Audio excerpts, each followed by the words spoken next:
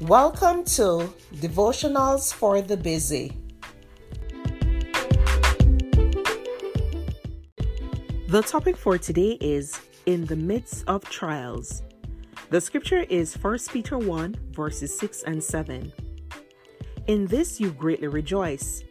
You have been grieved by various trials, that the genuineness of your faith, though it is tested by fire, may be found to praise, honor, and glory at the revelation of Jesus Christ. There's a verse in the Bible that has some people scratching their heads and wondering what in the world God meant. It is found in James 1 verse 2. Consider it pure joy, my brothers and sisters, whenever you face trials of many kinds. Now one might say, just wait 1 minute.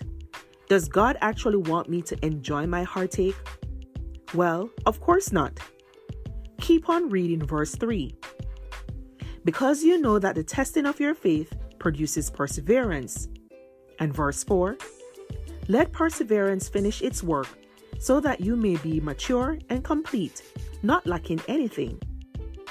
God is perfecting our characters in order to prepare us for heaven, and we must persevere to stay strong, fight the good fight, and finish the race. There's a reason God allows us to experience trials, although it doesn't mean every time we go through heartache that it is God's fault. Sometimes life just happens as a result of sin. But how we respond to our hard times is what's important. Instead of blaming God, lean on Him.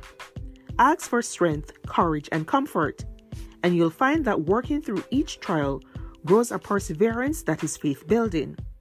Then, even in the midst of trial, you'll find reason to sing for joy and praise God. Look, Bumble knows you're exhausted by dating.